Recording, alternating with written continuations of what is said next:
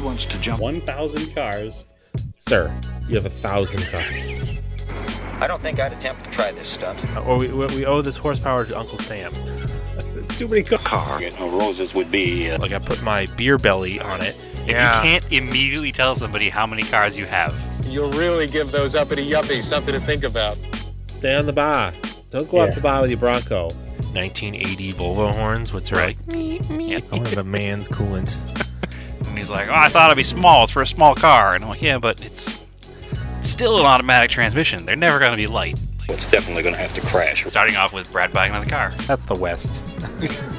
Internet. You know, is this a Nigerian oil print? I also wish you drove a Tan Camry. Anyways, Anyway, that's a horrible, very horrible podcast content. very Talking about a picture. inside joke.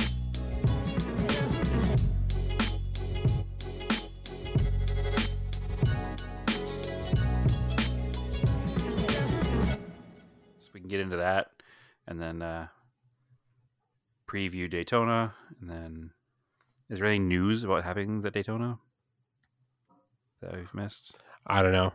I already hit record though. Oh, cool. Sorry, go ahead.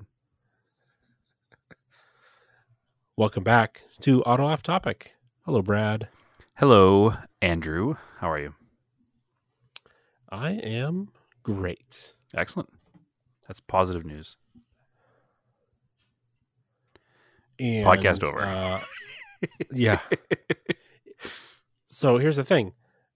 Join the Discord and you can just feed us pedantic corrections right into our phones. Yeah, you should listen to us and then be like, those guys are idiots and I want to tell them. And on the Discord, you can do that.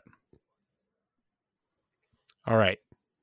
I've got a correction about the GTP cars we were talking about. Yes, sir. From Bradley Brownell. Excuse me. The GTP cars all have a standard Bosch hybrid unit. So I'll use the same one. I remember seeing this during the broadcast. Yep. It's like they had them as units. They could swap them in. It makes 150 horsepower and is largely used to help power the cars off the corners. And they run electric only when they leave the pit. Correct. And Cadillac's got NA V8s. Porsche and BMW is a turbo V8. Acura uses a turbo V6. The interesting fact about that is that the hybrid system in each car is identical, standardized. So the engines, pretty cool. The engines have their own, manufacturer specs, but then each car has the same Bosch motor generator and the same 7-speed X-Track transaxle and the same 1.35 kilowatt battery operating through 800 volts. So, yep. And the limit on the cars was 671 horsepower combined. So at no time can the car make more than 671 horsepower to the rear wheels. So if the engine is capable of almost that, then it can't use full hybrid battery power to make more than that. 671 horsepower sounds arbitrary, but it translates to 500 kilowatts. So that's where it comes from. Yeah. So it's interesting. I mean, they have adjustable regen. There was a couple other things in the car that were, different this year from the old, the old prototype cars of the past. And as far as that power, IMSA was monitoring it the whole race. So they have a telemetry system built into the drive unit that can tell IMSA at any time what power that car is putting down. If the car breaks that 500 kilowatt number, then there would be a penalty assessed. So it's interesting, but I don't. It's definitely technology being driven in motorsports that's going to wind up being put into production cars eventually, right? That's what motorsports essentially has always been. Yep. So the neat thing is that the system they were using with their hybrid electric unit and with the engine, electronic engine management system that's running the engine, some of the cars were capable of putting out that full 671 horsepower directly from the engine. But when they used that hybrid unit, they had to basically pull power from said engine to use the hybrid unit. So it's kind of a weird setup. Like It's there, but if the hybrid unit went haywire, the car would still be just as fast. The only difference would be it would be using probably more fuel, I assume, so it would be less efficient, and then would have to make more stops. But it's interesting. It's definitely a new thing. I think they where when you leave the pits, that's when it like pops the clutch and starts the engine. Yep. So you don't have to use a starter. I think they were talking about that in the broadcast. Well, the article I was reading about it was talking about how the engine software they're using is obviously super advanced. I mean, these are GTP race cars. These aren't, somebody's home-built hot rod. And it's so efficient and so well monitored that if they were using the hybrid regen system, that regen system would put a drag on the driveline, right? So if, say, you're trying to regen the battery system and the onboard telemetry in the car would be like, oh, this particular regen is sapping our driveline of 68 horsepower right now. So they could change timing and fuel maps or boost or whatever on the fly to make up the 68 horsepower that the regen system was taking from the car during regen. It's significantly more complicated than I thought it was. Yeah, because I'm assuming they're using the electric motor to make up for low end torque. Well, there were a couple of things. It was gearing wise for efficiency, so they can use the electric motor to accelerate the car, like you said, because of lack of lower end torque. But it's not, the car doesn't have enough torque for movement. The car is geared for the higher speeds and geared for coming out of corners and whatnot. It's not geared for 0 to 85 or whatever. So it helps. Yeah, it helps that torque curve right there. And then it also makes it so that if a driver's in the car and he's like, listen, man, I got another 10 laps, 20 laps in me before I have to come in, and he's within the bubble of the driver's limit of a stint, then having that electric motor in there and the regen system can extend that beyond the old fuel window. So the car could stay out longer between a driver change. So, I mean, it's one of those things. It's like if one team had done it, it would have been a significant advantage, but it didn't fit in the rules. So they made this whole class to fit these cars, and all these manufacturers had to build these cars to play in this class. But it's neat. And I mean, listen, like I said, you see racing has always been developing technology on the racetrack to trickle down into cars.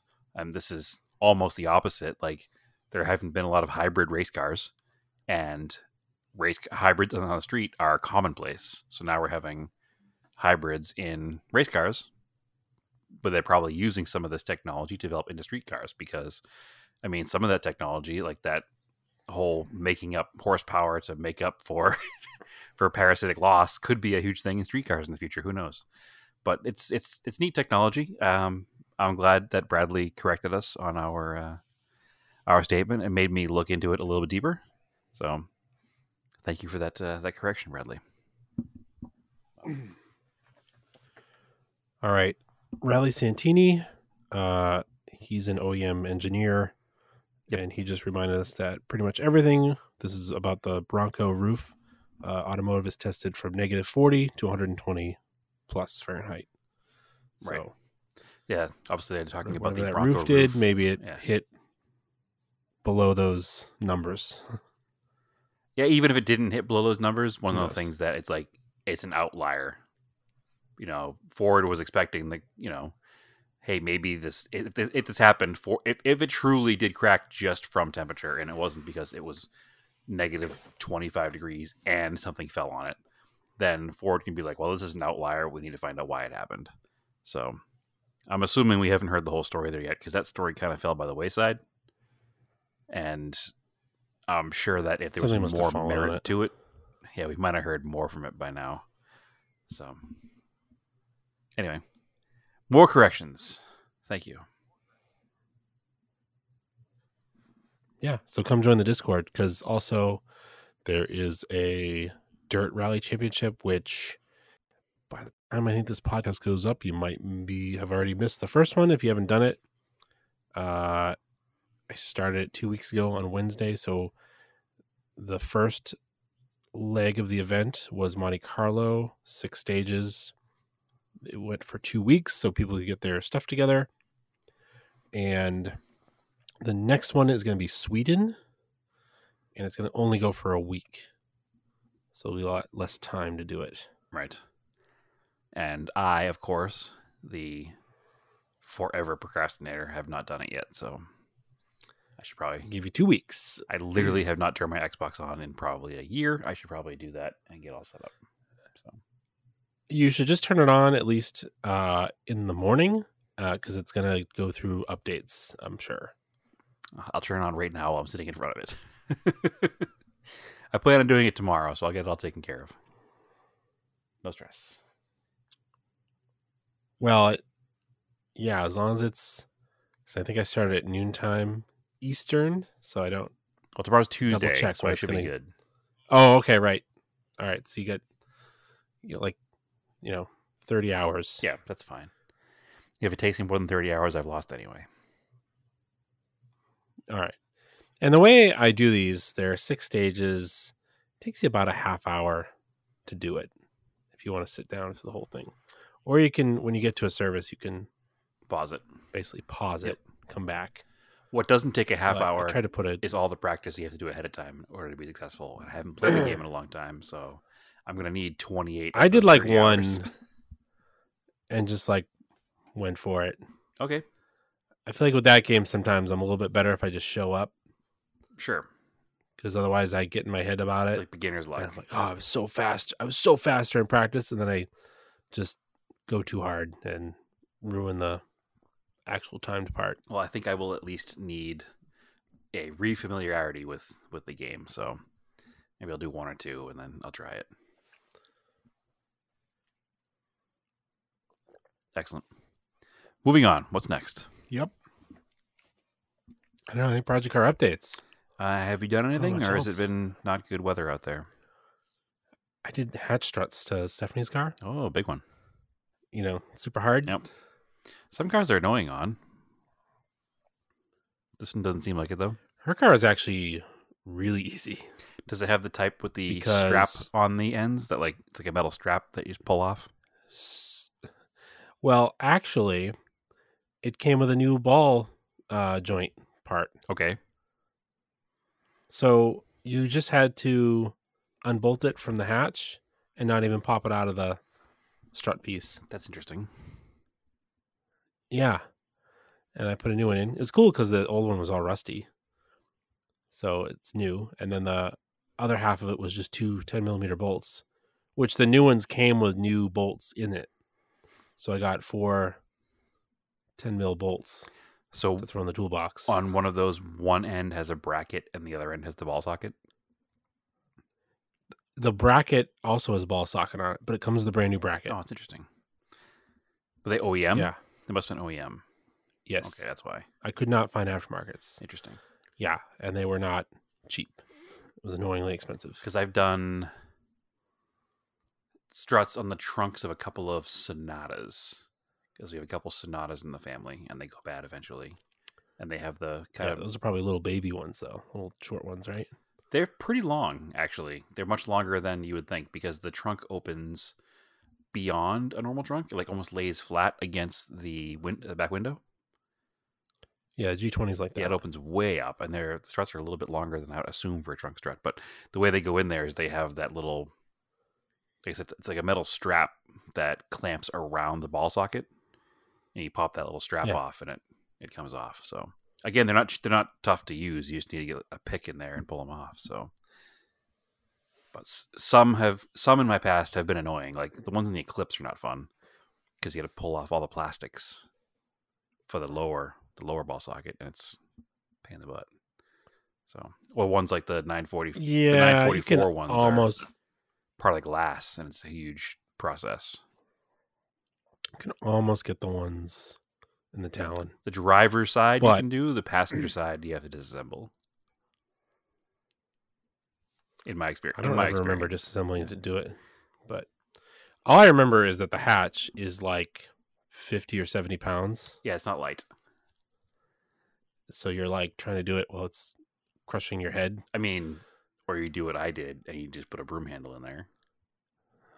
Yeah, but then I have to go find a broom handle or a friend, and I don't have any friends to help me. That's so true. I moved away. Sorry. yeah. No, I usually use a broom handle, and it's usually a broom in the garage, so it's easy enough just to twist the handle up. Or you use the jack handle as a jack in the garage. There are lots of ways to have done it, Andrew. I don't want to hear it. Yeah. You could let it be broken. I gotta actually change those. You could let it be broken for another 3 years and have Marco hold it up when he's old enough. I don't even drive the car enough. They just go bad just sitting. I mean, they go through cycles of heat and cold, especially in New England like that, so they do go bad. I think I've gone through 2 or 3 sets in that car's life. Yeah. That I've owned it. So Which is more than half the car's life. So yeah. actually, I did the Corolla ones when I first got it too. Those were also fairly simple and very long. Yeah, that's kind of crazy, right? I've had the car longer than how old it was when I got it. Yeah, it's like almost double. No, actually double, Yeah. because you bought the car in Yep. 2000 or 2001. 2001. Okay. It was 1990. Yep. So it was 11 years old. Now it's 2023. Yeah. So you've had it for 22 years. Yep. That's crazy. Did you buy it a drink? Yeah. That's a long time. I have not. I've had The only thing, like, I've had my Camaro, obviously, but other than that, I've never had a car that long, have I? I don't have anything from I 2001. don't know. I had the Galant. Galant was 2011. Isn't that crazy? Yeah. What car did you buy in 21? G20. All right. So now you have to keep all those cars forever, because every 10 years you buy a forever car. Oh, I guess That's so. a pattern. So whatever you buy in 20, G20 is kind of a forever. whatever car. happens in 2030, you want to stay with you too. So I've now damned you to that forever. So you did hash struts in the Subaru. I finished the Corolla wagon. Well, I finished the project I had started last week. So I think after last week, I had the fenders off the car, and I had put the fenders back onto the gentleman who I traded fenders with and sent him on his way. Yeah, you talked about trading with him. But I didn't put the fenders on my car because my intention was to paint up under the fender. I did not do that because every day that I had a chance to paint the fender, it was like 30-mile-an-hour wind gusts here. And I was just super annoyed and tired of waiting, so I just put the car together. So it's not a big deal to paint up under it's there. not a big deal, and you can't really see much anyway because the tires really fill the fenders, and what they don't fill, they have fender liners. So it's pretty well covered inside, so I'm not too worried about it. I'm super happy with it. I can't even express how happy I am with how it came out. It looks really good. Those wheels cleaned up really well. Yeah, I mean, the wheels look better. I kind of thought they would. They look much better in pictures. Like if you see them up close, they're not great, but the car is not great.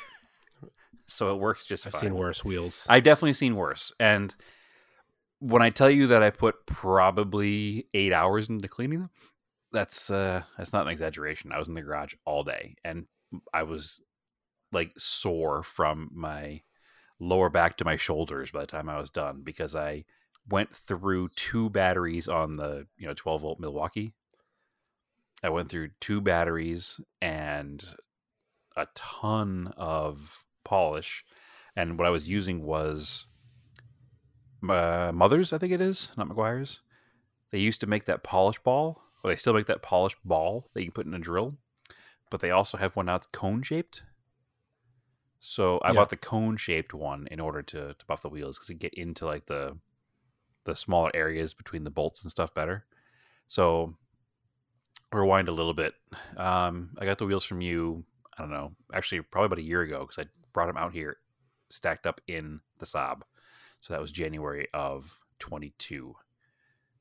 Knowing I was going to put them on something, the initial plan was to put them on the Cressida, but then I got a Corolla and they fit the style of the Corolla so well. So they needed to be cleaned up because you bought them from Japan and didn't do much of them. It's pretty typical. Yeah, they're just old. They're pitted and dirty and just... Yeah, a lot of the stuff that you'll find on Japanese sites is like that. That's like pretty cheap. Yeah, because they sat in a junkyard. and Probably. then it's I don't know. People just didn't take care of them. Like they're not Watts, but they're Black Racing. the black racing version of Watts that are on the G20. Were like super dirty. Right. But then when I cleaned them up when I got here, they're awesome. Mm-hmm. It's like, why don't they just clean them before they try to sell them? My assumption is the car goes to the junkyard and they take the wheels off and sell them separate, and you're basically buying them from a junkyard. That's my assumption. That's why they're cheap. So I don't know for sure, but anyway, so I used the the name brand of polish I've been using all the time now. Chemical Guys, a combo of their heavy metal polish and light metal polish. I probably should have put like a polish, like actual like protecting wax coat on afterwards, but I didn't do that yet because I was just literally out of steam. So I did that for an entire day. That was one of the days that I was going to be painting and didn't paint because I spent all day cleaning wheels. But they cleaned up halfway decent enough. They had metal valve stems in them. So I took them out because I don't know if you know how metal valve stems work, but they like bolt onto the wheel. And all the Japanese wheels come like that, and I always take them out. okay, Just put regular rubber ones. so in. they have metal valve stems on them, and the way they mount is they bolt onto the wheel. They get the thread on the back, and there's a rubber seal top and bottom. And the problem is that rubber seal was like super hard plastic. Yeah. But I loved how they looked. So I said, I bet I can buy these pretty inexpensively with brand new nice rubber seals. So I did. I went on Amazon. Apologies to all our Amazon haters. But I went on Amazon. It was $9 for 20 of them. So I bought a package of them. Super happy with them. They're nice and short. They have that nice chrome finish that matches the lip. They look really cool. So that's a bonus. Next step was tires. And I went back and forth. I went back and forth with you and people on Discord with tires for a while because obviously 14-inch wheels, there's not a ton of options, right? Like there aren't a lot of cars that use 14-inch wheels anymore. There are specialty companies making very, very nice 14s, but there's not a ton of options in like I just want a decent set of tires. You have a ton of Chinese tires from like companies like Linglong and all these other off brands that you don't know, and most of them have a really bad looking sidewall. So the size that I really wanted was a 185, 50 or 55, 14. Because that would give me enough width to not be really skinny and a small enough sidewall that would be fairly equivalent to the 195 60s that I took off. But those 195 60s or 195 50s, 195 50s that I took off were stretched. So that means that the overall height of the tire was lower than it would have been if they were mounted on a proper size wheel.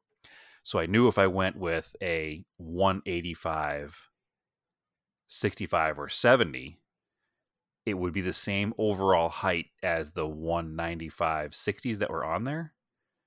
But they'd actually wind up being too tall because the tires that were on there barely fit height-wise. And like I said, they were stretched a good amount because that was literally a 9-inch wheel in the back of the car. So I know you are not a huge fan of stretched tires. I am not a huge fan of stretched tires. The car actually drove not great with those tires on it. So I was looking to get rid of the stretched look, obviously, and the wheels that I was switching to were a 14x6. So it's significantly smaller than the 15x8, 15x9 combo that was on the car, which a 1980 Corolla has no business having a 15x9 wheel on it. Like the car came with like 13x4.5. That's an obnoxiously large wheel for that car.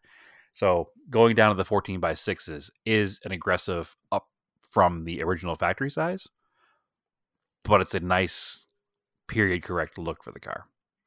I shouldn't say 15x9s have no business being on the car. If that's the look you're into, that's fine. It's just not the look I'm into. I want something that looks more period. Like I want the car to look like somebody owned it in 1980 and modified it. Maybe the second owner in 1982 modified it and put those wheels on it. You know what I mean? So I wound up going with, backtrack a little bit.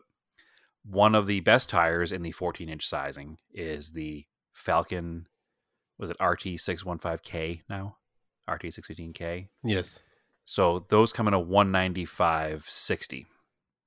But I also know that that particular tire runs smaller overall, as far as overall sidewall height, than a 195/60 like normal passenger car tire, because they have a more square profile to them, and they've always been just a little bit shorter. So I was like, that's probably going to be a little large. Maybe I'll do it. I'm annoyed because I don't want to run these like super cheap Chinese tires, and you were kind of shaming me into buying the nicer Falcons, because you're right. The tread patterns look weird. The sidewalls look bad. Not that the Falcons are period correct for the car either, but at least they'd be purposeful. But I couldn't bring myself to do it because those tires were $111 each plus installation. By the time all was said and done, I would have been into them for like almost $600. And I don't need an aggressive like autocross track day tire on the car right now because I haven't dialed in the suspension. It needs the suspension like gone through, not just dialed in. It needs new shocks, struts, bushings in the front. I have plans to do all this down the road, but those tires also don't have great tread life. So without my suspension settings being like 100% dialed in, I didn't want to put on these tires that were going to aggressively wear out for more money than I could get other tires for. There is a company now called GT Radial. I don't know if you've heard of them at all. They're a Chinese tire company, but they make their tires for the American market in South Carolina. So that's kind of cool. At least they're an American manufactured tire. They look very much like a BF Goodrich Radial TA as far as the overall design of the tire is, which is a tire that would have been available in the early 80s. So it fit aesthetically on the car. The sidewalls don't look terrible, and it says like GT Radial or Radial GT, which is better than saying Linglong or Crosswind or some other tire name that sounds ridiculous. So it just, they look fine. They're better, and they're $60 each. So all told, tires ordered, mounted, balanced on the car was less than $400. So I think that was a pretty good deal for a decent tire, and it's got a 60,000 mile tread life or a 50,000 mile tread life. So they're not going to wear out right away. Not that tread life matters tremendously on a car I don't drive every day, but like I said, I didn't need an autocross tire. I wanted something that looked decent, and these fit the bill. And I think after you've seen a picture of them, they don't look terrible, right? So I think I did okay. Oh, I think I did okay. So I bought them from our big tire shop out here. Well, it's not like just out here. It's a big tire shop all over the country, Discount Tire. So we have a credit card with them that's actually 0% interest for 6 months on every purchase over $200. So it just makes sense to buy tires from them and pay them off that way because it's just easier. So there is a slight story at the tire shop. I brought them the wheels with the specific instructions that like, hey, these are not replaceable. I can't get new ones. They're very old. Please let me know if they're out of round. Also, here are 4 brand new valve stems of the chrome metal variety. Can you put those on the wheels for me? And the guy's like, yeah, of course. These are awesome. I love these. The guy was totally into it. So he says, come back in 1 o'clock or so and pick them up. Perfect. That'll give you time to go home and actually hang the fenders in the car. So I dropped them off, came back here to put the fenders in the car, started working on that. I got a call at like noontime that they were ready. Went down to pick them up. They had the rubber valve stems in them. And I was like, oops, it's annoying. The guy's like, oh man, I'm so sorry. Like, he noticed it like before he even brought them out to me. He goes, I just noticed they have rubber valve stems in them. He goes, I'm going to have them slap those, take the tires back off or break them down and change the valve stems for you. So I was like, all right, I don't have to complain about that. He's like, it'll probably take us 20 minutes. Do you mind waiting? That's absolutely not. That's fine. The problem with that is now I'm betting the tire installer's annoyed because he's going to do this whole job again. And he obviously rushed through it the second time. because I got it back, and as we talked about earlier, there's a rubber seal on the top and bottom of these valve stems. And each and every one of them, he over-tightened. And the rubber seal was like ovular, no longer round, and like pinched in between the wheel and the valve stem. So I was like, I went back inside the shop and I was like, hey, these are going to leak. He sprays water on it. I was like, they're not leaking. I was like, yeah, they're not leaking now. I said, but the seal is not on the wheel correctly. These are going to leak eventually. And I'm going to be annoyed because I'll go out to drive my car and I'll have a flat tire. I was like, and I don't want that. I'd rather you just fix these for me. Because not only are they going to leak, but they look bad. Like they had like a big black spot next to the valve stem. Like, can we just fix these? He's like, oh, we already broke them down twice. I'm like, not really my fault. So manager comes out, looks at him. He's like, talks to Kate. He's like, dude, like you obviously over tightened these. He's like, I know the customer brought these, but we actually do install these in some of our wheels. You know how to do this. What are you doing? So they took them all back in again, and I don't think they had to break them down to fix them. They were able to fix them from the outside. So far so good. But they look a lot better. They're on the car. Car looks awesome. Giving it that much more sidewall than it had before. Not having stretched 195 60s and having like actual like period correct meaty sidewalls. I mean, the car doesn't ride great because it's got cut springs and 4-inch blocks in the back. But it rides a lot better than it did. It's not nearly as punishing. Not every little crack in the road you can feel. And on top of that, it just looks cool.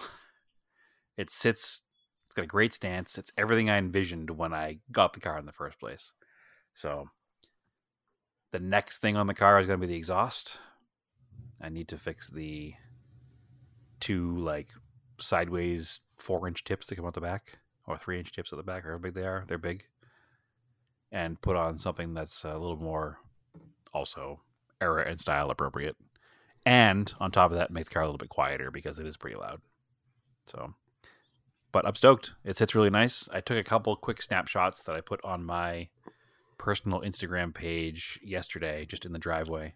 But I haven't had a chance to take it out and like take some proper pictures. So, hoping I have some time tomorrow. Actually, I have to use it to pick up some parts. So I'll be able to do that. Actually, that's a future project car update. I can do that right now too.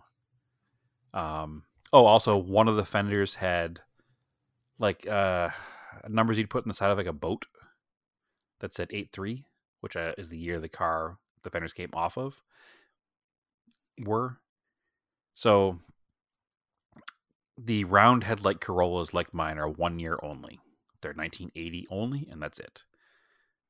In 81, they went to a square headlight and a much bigger triangle turn signal. So the fenders are totally different. So the car they came off of was actually an 83, but somebody had swapped the nose to an 80 nose because they had preferred the quad rounds over the square headlights. So whoever owned the car, previous to the guy who owns it now, had put 83 on the fender. I'm assuming for the year because that makes sense. But like I said, they weren't like anything other than stickers that you buy at Home Depot with numbers on them. So they definitely did not fit my style. And on top of that, it was the wrong year for the car. So I was able to remove those because I'm very experienced with removing stickers now from buying the 944. I was able to remove those with some Goo Gone and the rubber wheel and get those off pretty quickly. So that's off the car now too. But tomorrow I have to go pick up some parts, actually RX-7 parts, because I have a long dormant RX-7 project back east. And one of the parts that I've never been able to find is a front bumper for the correct S2 style front bumper with the body color rub strip and everything. Well, I went down to the body shop that did my Cressida, the body man that did my Cressida. When he did my Cressida, he was working out of his house, but he started his own shop now in Tempe. So I went down there last week to talk to him about doing a couple small things on the Corolla. And he was doing an RX-7 convertible in the paint booth. and he was showing me everything he was doing, and it's a full aftermarket, like, wide body drift car kit. And I was just talking to him about it, and I was like, if you ever do come across a front bumper for one of these, I am looking for one. I do have this same car. It's a white 91 convertible, just like this one. And he goes, oh, you can probably have the one that came off the car.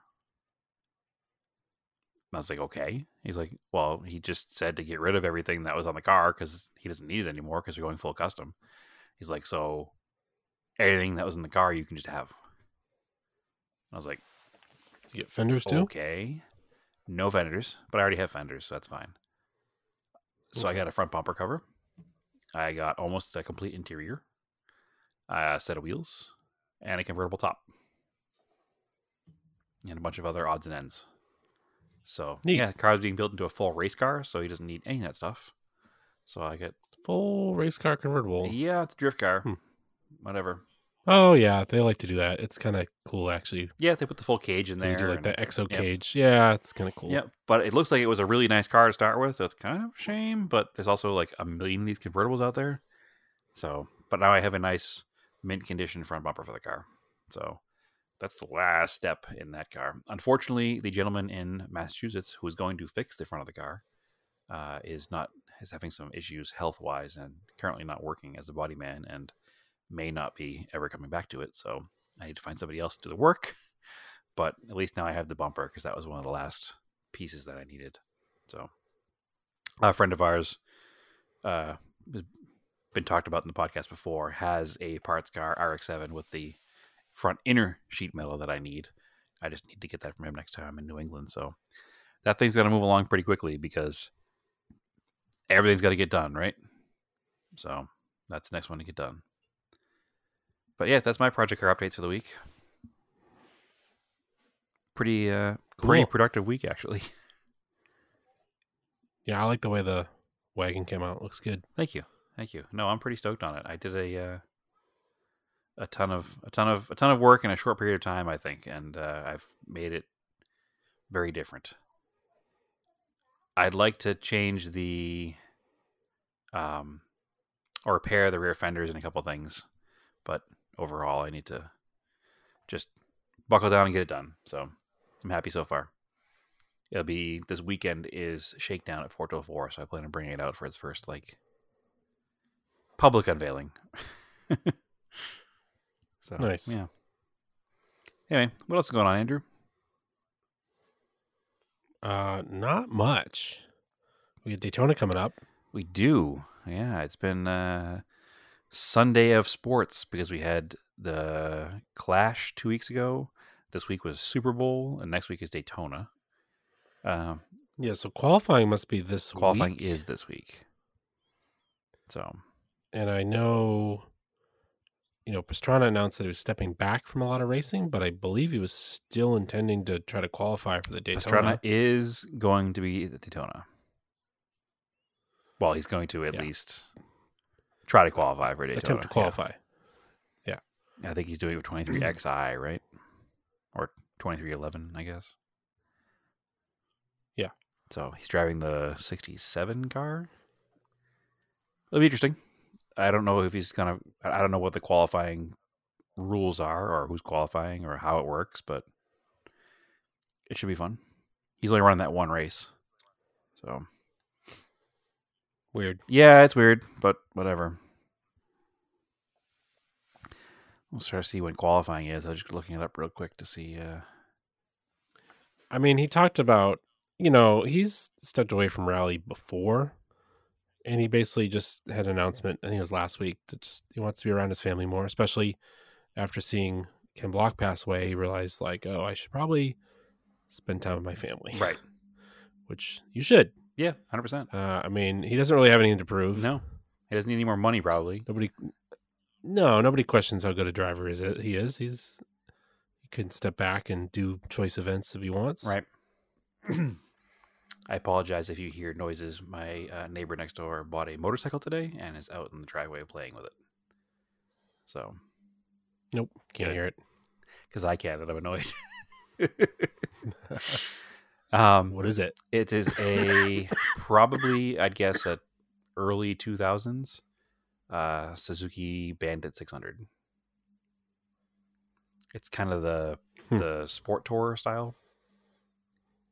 It has the has the fairing on it. So it's basically the Suzuki Sport Bike, but with a fairing up top and upright bars. So it's a neat bike. I like them a lot. They do a 600 and a 1200, and I'm excited for him to have the bike. It's literally right outside the window that I'm recording is their driveway, and I can hear it idling right now and revving a little. So if you hear a couple quick revs, it's probably what it is. Qualifying starts Wednesday. All right. So be a hell of an end of the week. So Wednesday. Yeah, actually Wednesday's. Yeah, Wednesday. Sweet. Mm-hmm.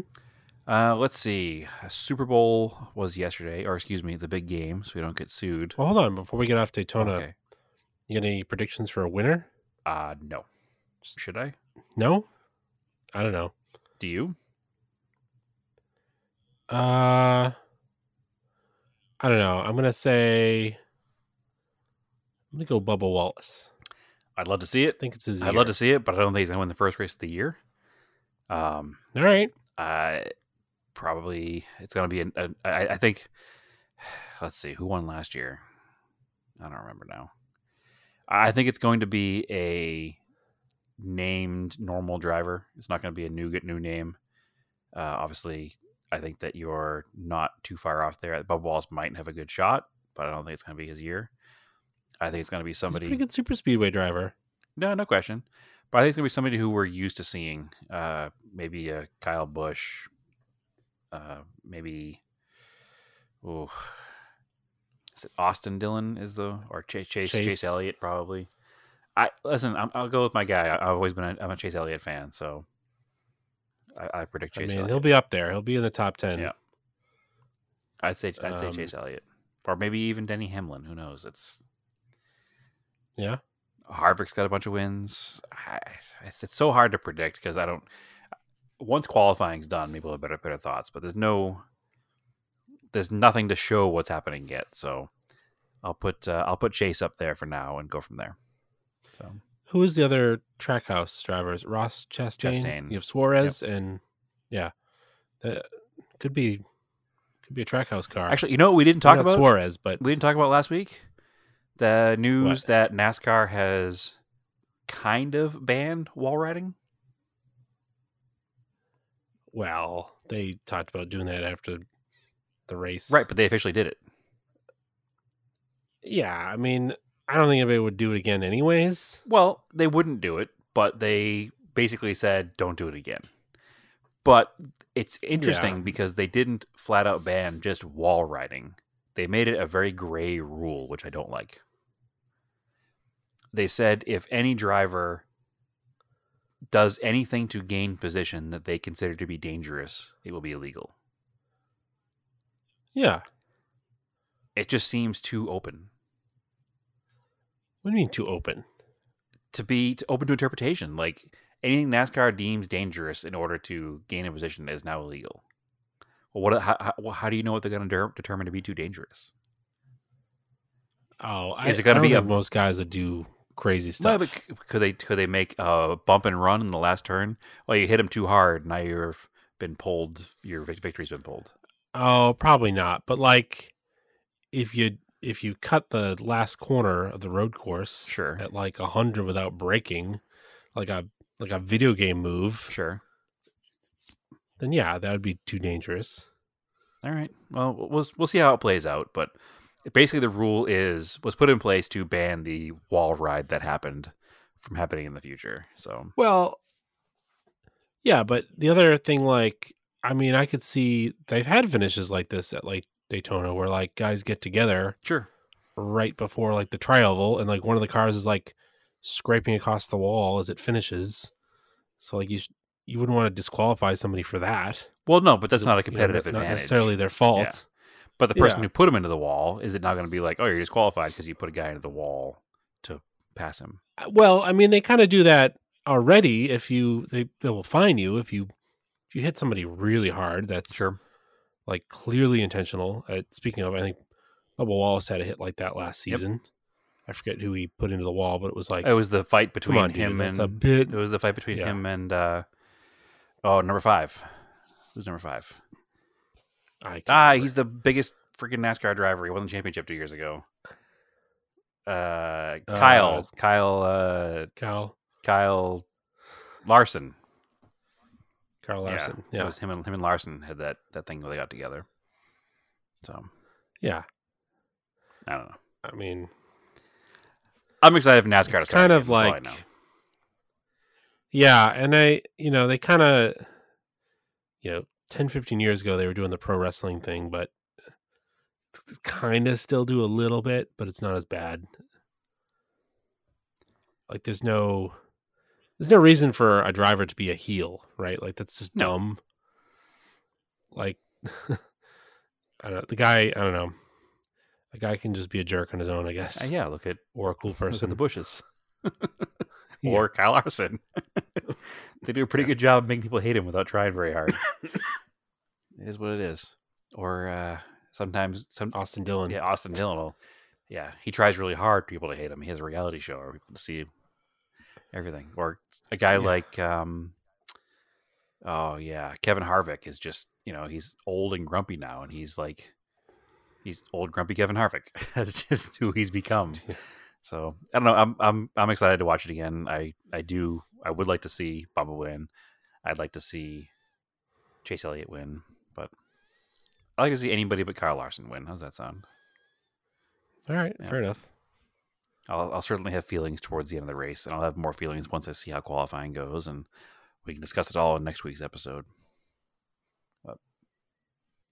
And honestly, if you want to get into it, if you're like, it's boring, you don't have to watch the whole race. Just watch the final stage. Yeah, I'd say the last quarter of the race is, if you're not going to be into the whole thing, that's the best to do. Watch the first 30, 40 laps, and then come back for the last quarter or so. Yeah. I'm sure there'll be a big one, Yep. and we'll see how that shakes out. It's Super Speedway. That's what happens every time. Yep, because they'll never get away from restrictor plate. Nope. But When the cars are too fast. Bill Elliott did 212 mile an hour qualifying run, 89. So the cars have and those cars were come like, that far from 89. They'd probably be a 290 mile an hour qualifying run now. Maybe not that high. It'd be something dumb. So it's too fast. So they'll be restrictor plate racing forever on the super speedways. I saw something the other day, and I don't remember what year it was, but Bill Elliott was like the first driver to win over $1 million in prize money in a season. So he's a $1 million bill. Ah, Yep. okay. Yeah, he was the first. Awesome Bill from Dawsonville. $1 million bill. Yeah. Yeah, all of his Crazy. nicknames. And that's part of the reason why I like Chase Elliott, obviously, because growing up with Bill Elliott being such a successful race car driver, it's hard not to want to vote for his son to be up there as well. Plus, his son's a pretty down-to-earth, normal guy. Like, he's not bad or good. He's just there, and I like that. Oh, he's good at road He's courses. very good at road courses, which is also probably why I like him. Just because he's... But I think it's funny because I don't think Elliott was. Elliott's, Or Bill he was Elliott okay at was? road courses.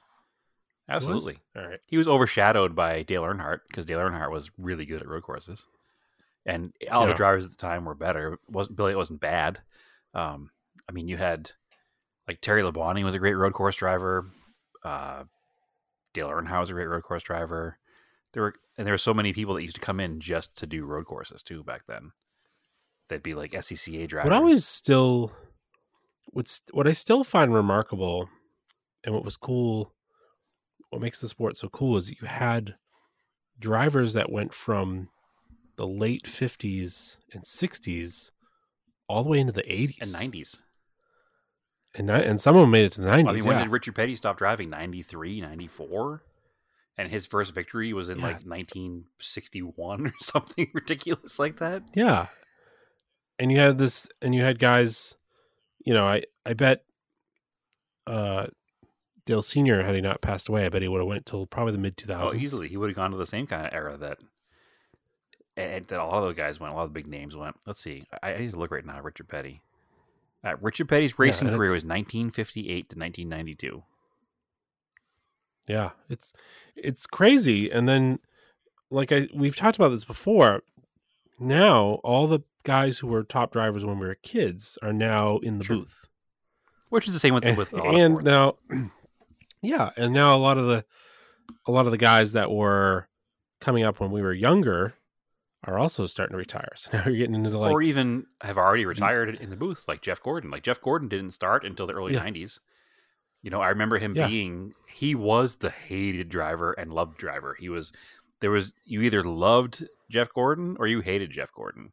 And the old guard hated Jeff Gordon because he was this new kid, was coming in, had all the money for the big team, and was winning all the California. races. Yeah, he was from California. He wasn't a good old boy.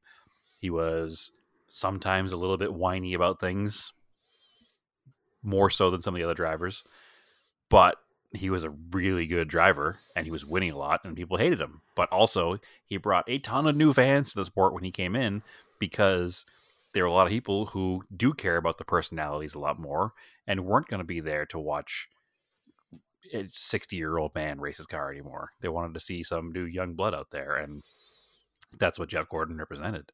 I mean, to put it into perspective, and apologies to my father for throwing his age out there, but my father was born in 1957, and that means that Richard Petty started racing when he was 1 year old and didn't stop racing until his son was 11. My father's son, me. Like, that is a wild amount of time. So to think about the fact that this man started in basically jalopy race cars, like a stock car with a stock car, and finished in the era of wind tunnels is just it's a bizarre amount of time. I can't even fathom doing that one thing, doing it so well, and being able to do it for, let's do quick math, 88 is 30 years, so 35 years. That's crazy. It's kind of unprecedented in motorsports. It's like the only motorsport that old guys can still be competitive. Yeah. And that at the same time doesn't mean that it's not a physical sport, because these guys still do need to be physical in order to be successful. And that's part of the reason he did retire, because he couldn't be competitive anymore. So I don't know. It's super cool. I'm into it. I love NASCAR again. No shame. For a while, people would say, "Oh, you like cars and you like racing?" You'd be like, "Yeah, well, what about NASCAR?" I'd be like, "No, I don't like NASCAR." But I've stopped caring about that. I like NASCAR again, and it's fine. No, I like it again. It's cool. Absolutely. It's on every Sunday. It's easy to watch. It's easy to watch, easy to get into. It's easy to follow. There's plenty of coverage. And once The rules aren't weird. Well, they're a little harder now than they used to be with the stages and everything. But once you get into it, There's passing. there's a lot of passing. Yeah, which is the one thing we complain about F1. We can't figure out F1 because I'm sorry, I don't understand it, and I don't understand why people are into it. well, I think it's just like a thing to be into. It's funny because there are people who are genuinely into it, who have been into it since before the whole Drive to Survive thing happened. And those people, I am totally cool with being into it. But it's just like, I don't know if every town has the same issue that, we had in Boston with the Pink Hats. The Red Sox started doing good. The Celtics started doing good. The Bruins started doing good. The Pats started doing good all at the same time. And they started selling hats that were pink with their logos on it. And you'd be like, person in a pink hat, that was a new fan. And I feel like there's a lot of that in F1 right now because of that TV show.